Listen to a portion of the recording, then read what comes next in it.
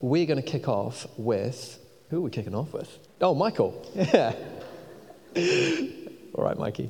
Why don't you welcome Mikey to the platform? Come on. I'm pretty sure Hebrews does not list Amos as a major hero.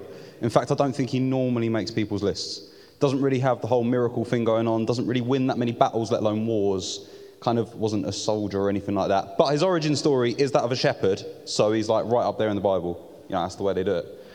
Amos has 3 key points that he wanted people to know. All he really did was stand around, kind of like I'm doing, and talked very loudly to a lot of people. I think he's a hero because people really didn't want to hear what he had to say. Because what he said meant that they couldn't be rich anymore. It meant that they couldn't hold their wealth, and it meant they couldn't keep treating people the way they did and still say they loved God. Amos basically has 3 key points. Firstly, that people had missed the righteousness of God. They'd lost it over time. They'd stopped following him. And not only did they lost the righteousness, because of that, they'd lost the ability to see the justice of God. They weren't living his righteousness and his justice. His second key point is that the sign that they'd failed these things was that ultimately the rich were mistreating the poor. People were putting money above poor people's welfare. And that just wasn't okay in the kingdom of God. That's not okay for the people of God to do. And he says, finally, his third point is that because of this, Israel's worship, their pilgrimages weren't up to scratch. You know, they've missed the point entirely. It's great that they've gone on a pilgrimage really far away to Bethel, but their hearts weren't in the right place. They weren't being transformed by that pilgrimage, by that worship that they were doing. And Amos sees this as a big problem. And you know, it's great to read in the Bible of people standing up and saying what matters. Because, you know, Israel really were mistreating the poor. They had this cycle of debt slavery going on. I don't know if you've heard of debt slavery. The idea is that if you get into debt, rather than paying it off, you can just become someone's slave for a while. And it wasn't the kind of slavery that went on in America in the last 800 years. But it was still slavery. It wasn't great, you know. You still didn't have any free will. You still didn't have any rights. But in the Roman Empire, you had to treat a slave a certain way. You had to feed them, and it probably still wasn't great. But it could have been worse. The Israelites had forgotten all of this. They hadn't just been putting people into debt slavery. They got locked there. They got in cycles of economic oppression. And this isn't just a problem that happened in King Jeroboam's time. It probably happens still. I don't know if you like what I'm wearing, but it was probably made by people in some form of slavery. Whether that was just being in a sweatshop or actually being chained up, I don't know. And it's probably not okay. See, ultimately, Amos's message was against the people who said they knew the heart of God and their actions proved differently. And that's not a message that you really want to give to people because they don't want to hear that. It's really easy to say, hey, God loves you. It's not so easy to say you need to transform your life to keep worshiping him and to keep up with it. It wasn't that Amos was saying their worship was wrong. He said, actually, what's the point of your worship if you're still going to live such flawed lives, such failed lives? If you've lost the righteousness of God, then what are you worshipping? If you've misunderstood his justice, well, what's the point? What are you doing? You know? It was that simple. And often Amos can seem really judgmental. I mean, if you read the stuff that he says is going to happen to Israel, it feels remarkably like the French Revolution. There's like dragging people along with meat hooks. It's quite grim. Very gruesome. I'm hoping that's not going to happen. Has done before, but hoping not. But Amos's real point was, what's the point of your faith? Where do you think this goes? Like, do you think this is just about you going on pilgrimage, or do you think this is about your day-to-day life? How you choose to do your actions, how you choose to live? Amos was ultimately a hero because he wasn't saying, you're terrible, whoever you are in the room. He was saying, you could do so much better. You could be so much more than this, and yet you're failing. You're treating people like they're nothing. You don't need someone to tell you not to treat people like junk. You should be able to figure that one out. You know, if God loves you, why aren't you loving God's people? It's Jesus' golden rule. Love the Lord your God with all your heart and soul, and treat others as you wish to be treated. Love others as you want to be loved.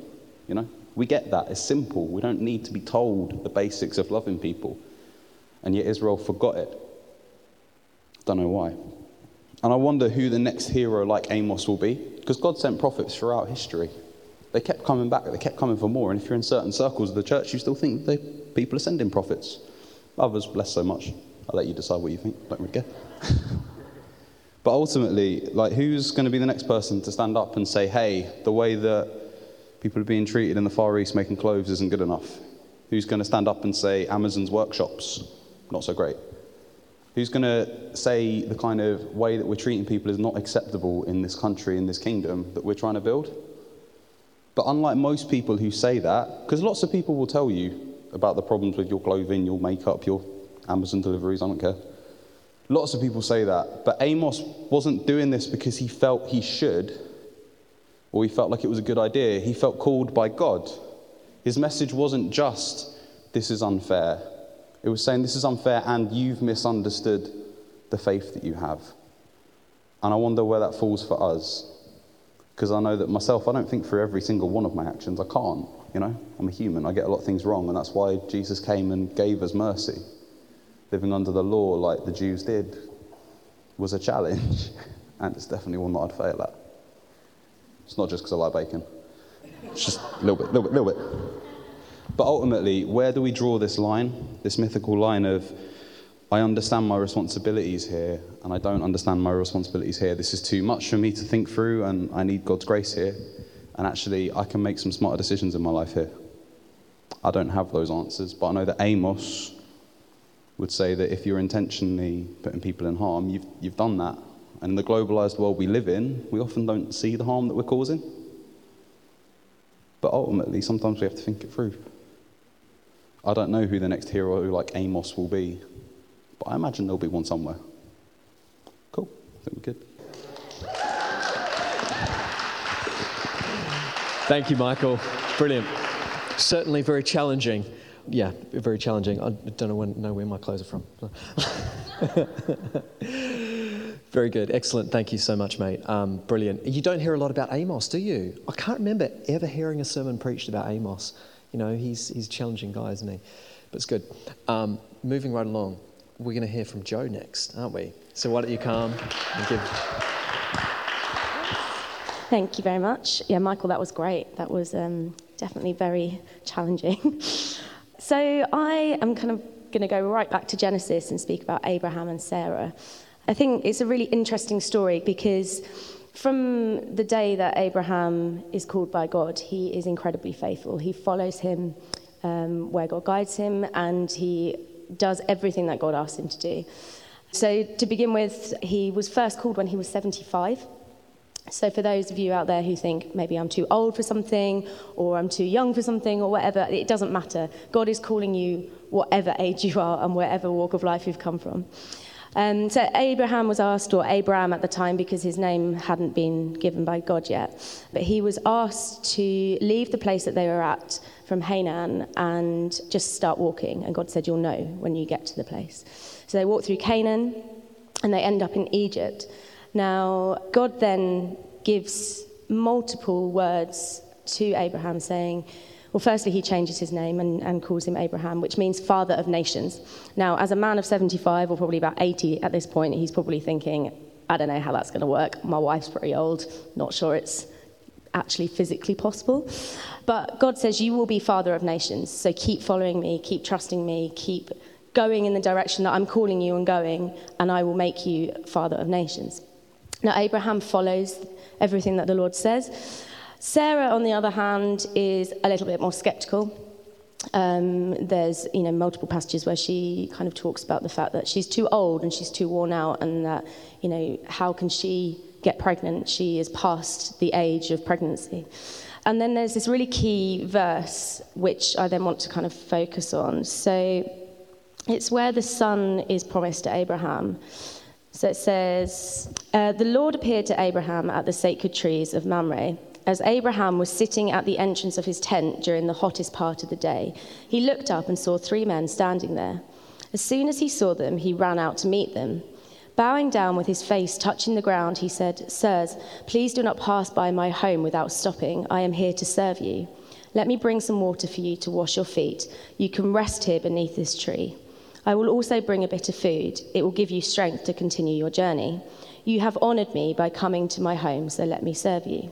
They replied, Thank you, we accept. Abraham hurried to the tent and said to Sarah, "Quick, take a sack of your best flour and bake some bread."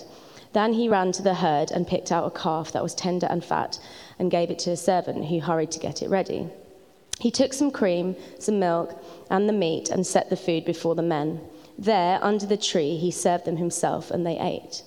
Then they asked him, "Where is your wife, Sarah?" "She is in the tent," he answered. One of them said, 9 months from now, I will come back, and your wife Sarah will have a son." Now Sarah was behind him at the door of the tent listening. Abraham and Sarah were very old, and Sarah had stopped having her monthly periods. So Sarah laughed to herself and said, "Now that I'm old and worn out, can I still enjoy sex? And besides, my husband is too old." Then the Lord asked Abraham, "Why did Sarah laugh and say, 'Can I really have a child when I'm so old? Is anything too hard for the Lord?' As I said, 9 months from now I will return and Sarah will have a son." Because Sarah was afraid, she denied it. "I didn't laugh," she said. "Yes, you did," he replied. "You laughed." Now, I think what's, obvious about this story is that if any of us were in the same situation, we would laugh. If I'm an 80-year-old woman and someone gives me a word of knowledge that I'm going to have a baby, I'll be like, not really sure that's actually possible, but all right, whatever. But Abraham is so faithful to God. He knows that he's old, but he still believes that the name that he's been given, the Father of Nations, will come true, that prophecy will come true. Sarah, on the other hand, is really struggling to accept it, and she mocks it, and she mocks what the Lord has promised. And kind of what has been on my heart this week is really thinking about the fact that whatever God promises you, it will happen.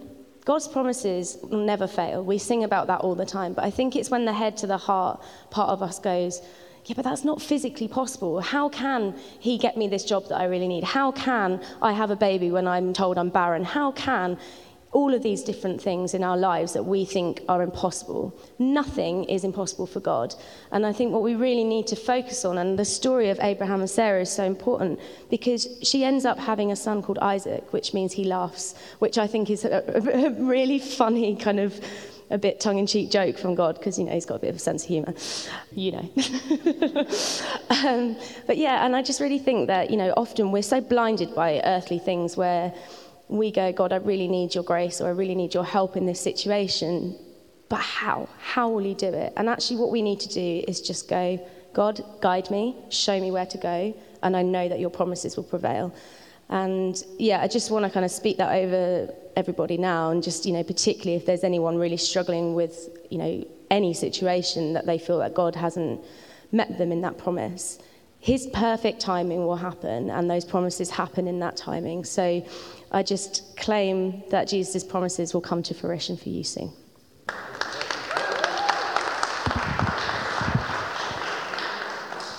Amazing. Thanks so much, Joe. What a cracking story, isn't it? Abraham and Sarah.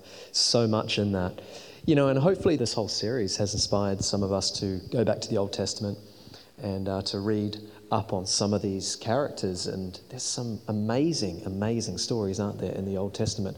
Whoever says the Bible is boring has never read it, because it is not boring. It's got all sorts of drama in there, doesn't it? Yeah, it sure does. Anyway, we're going to finish up now with our last speaker. You all know Christina, so why don't you give her a hand as she comes to the platform. Thanks, Simon. It's quite an applause there. Thanks, guys. Thank you, Michael, and I was going to call you Sarah. Joe, thank you for that message. That's been very inspiring for me. And I feel like, Michael, you've really given me permission to be as real as possible up here. So thanks for leading. Some of you may know me, some of you may not know me. I'm Christina. I've been in this church for around 8 months. I'm passionate about God and people, and you may think that's really cliche, but it's true. So today we've been asked to talk about a hero of faith. So I've actually chosen a heroine of faith. And that's not just because I'm female, but it's just because there's so much in the book of Ruth, which is what I'm going to speak about today. And there's just so much we can learn from the book of Ruth out of these heroes of faith. The kind of main themes that when I was reading this book, which is only 4 chapters, by the way, so if you haven't read it, please do read it. It's a great book, and it's only 4 chapters. So it's not like reading Lamentations or Numbers. or Chronicles or anything like that. It's a bit easier to get through, and the take-homes are a bit easier to understand as well. So the kind of themes that I felt when I was reading it, that I was like, God, what do you really want me to talk about? Were one, sort of that faith in God and us taking refuge in him and his provision for us, but also Ruth's humility, so her character. And I really felt like God was just like, speak about Ruth's humility, because there's something that we can all learn from that. So for those of you who don't know, there is a great Bible synopsis which summarizes, and I was going to read that, but then I thought I should at least show that I've read it. You may know if I have or haven't by doing that. But basically, in the book of Ruth, we've got Naomi and her husband who are living in the land of Judah where God is their provider. But they had a famine, so they left the land, they went somewhere else, and their two sons basically end up marrying two women in this foreign land called Moab. Sadly, Naomi's husband dies, and then later on, these two sons die as well. So we're left with Naomi and her two daughters-in-law. The two daughters-in-law, Naomi said that she was going to go back to her land where God was providing, but the two, and she said to the two daughters, don't come with me. I have nothing to offer anymore. I don't have any sons. You're not going to get married to anyone because I don't have anyone to offer. So you go back to your land, go back to your families where you're familiar and it's safe. And one of them did, and the other one, who is Ruth, actually said, no, I'm going to go with you. My kind of loyalty is with you now. So she says in Ruth 1, verses 16 to 17, she says to Naomi, where you go, I will go, and where you stay, I will stay. Your people will be my people, and your God, my God. And we may know, some of us have probably heard that verse. It's now, one of the most famous Bible verses. But firstly, this shows that she's putting her faith in God, the God that we know, the real God, and she's leaving behind everything else. She's going to a land where she doesn't know what's going to happen for her. She has no idea what her future holds. She's just putting faith in a new God and in this new life. And then what happens is they get back to Moab, and we start to really just see these events unfold for Ruth in her life, and a real story, to be honest, of restoration, because she'd lost everything at that point, and we see that God really restores her life for her and redeems it. But Ruth is incredibly humble. So we find that when she gets back there, she actually kind of offers to do this work, which is called gleaning. So basically the people sort of harvesting in the field would leave behind leftovers and grains. And she takes a really humble attitude of, I'm going to sort of do what's considered, one of the inferior or lowest of jobs, and just collect people's, leftover foods that I can provide for my mother-in-law and for me. And that's a really wise attitude, actually, and we see how God sort of redeems and rewards her through that humble approach. And so she says to Naomi in chapter 2, verse 2, she says, let me go to the fields and pick up the leftover grain behind anyone in whose eyes I find favor. So she's not even expecting firstly, she's even asking permission to do this. She's not assuming the right to even go and collect people's grain. She's even asking for permission to do it. And she's not ashamed to go and do what's considered, maybe what other people would see a very inferior job. She's a foreigner in that land. And she's just doing what she can with the bare minimum that she's got to basically survive. But we see that she starts to work really hard. She's working day and night, and she takes little rest, and she's, no shame in doing this. And actually, what happens is there's a man called Boaz who is a wealthy man. He's a man of God, and he owns this field. And this is kind of how I think our relationship with God can be, when she's sort of humbly just working hard, and she's even doing it when no one's looking. But actually, Boaz notices her and notices this humility. He notices his loyalty to her mother-in-law, and notices how hard she's working. And he actually then starts to sort of provide for her and say, I've seen what you've done for your mother-in-law. I pray that God will bless you. You can basically be here as long as you want. Just stay on this field. You'll be safe here. Don't go to another field. I've asked, the men and the women not to harm you. You can drink what you want when you want. And I just think that that's a sort of beautiful idea of how we are with God when we kind of go into take refuge under him, and we're humble, and we're not, too big to do a small task, or we don't think that we deserve something necessarily, and we're not appreciative of even the small things. And actually God can really just bless that humble attitude.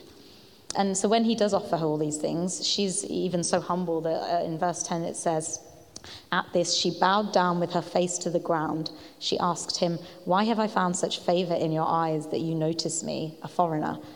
I think there's something to be said in that when you are humble and you don't think anyone owes you anything, or God owes you anything even, or that you deserve certain levels of respect and kindness, that actually it makes us more glad when things do come our way. We are more appreciative.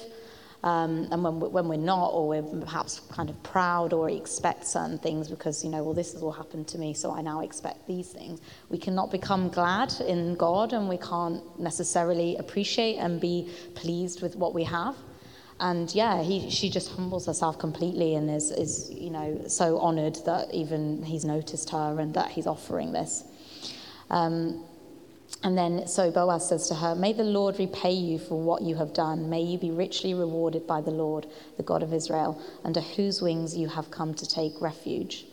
I just think that's just such a beautiful way of him sort of expressing that may the Lord, not even me, may God actually reward you for what you've done here.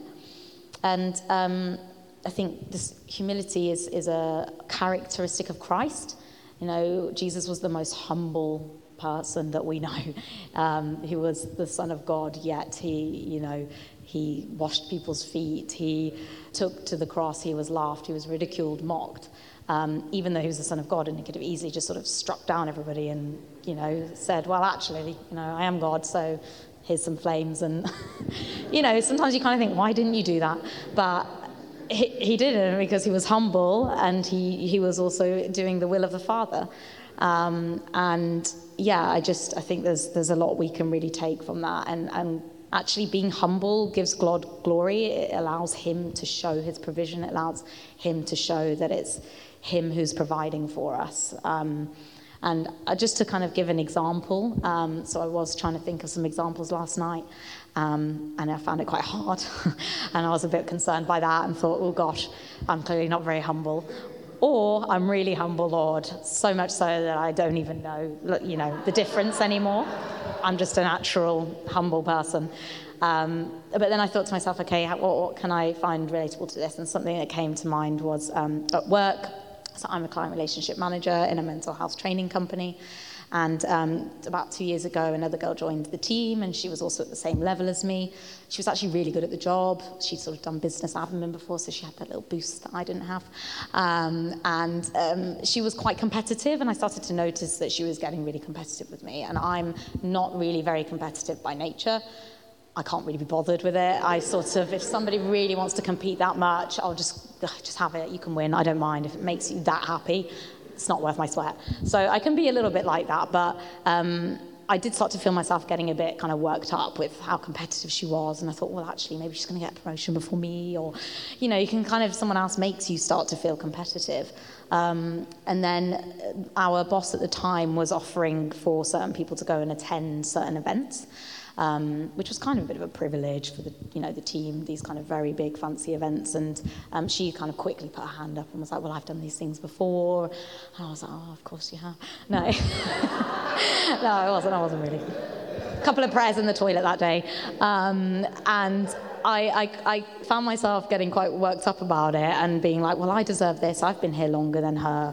And then my boss actually chose for her to go. And I was quite disappointed and kind of felt like, well, I deserve that. I've been here longer. And then I really had to kind of go to God about it because it was starting to affect my daily work. And I felt like God was just like, Christina, just do what you've got in front of you. Like, you've got a number of clients, a number of emails to get on with. Do that, do it well, and just keep doing that. Do what's in your hand and just do it the best that you can do, as if you were serving me, and just let me be the one to lift you up.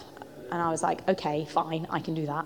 And so I did that for a while, and actually, as it turns out, I started to feel more enjoyment, even in the job, because I was just focused. I wasn't looking around, wondering what everyone else is doing. I'm just sort of humbling myself again and getting on with what the task I have, and just kind of trusted God at his word for it.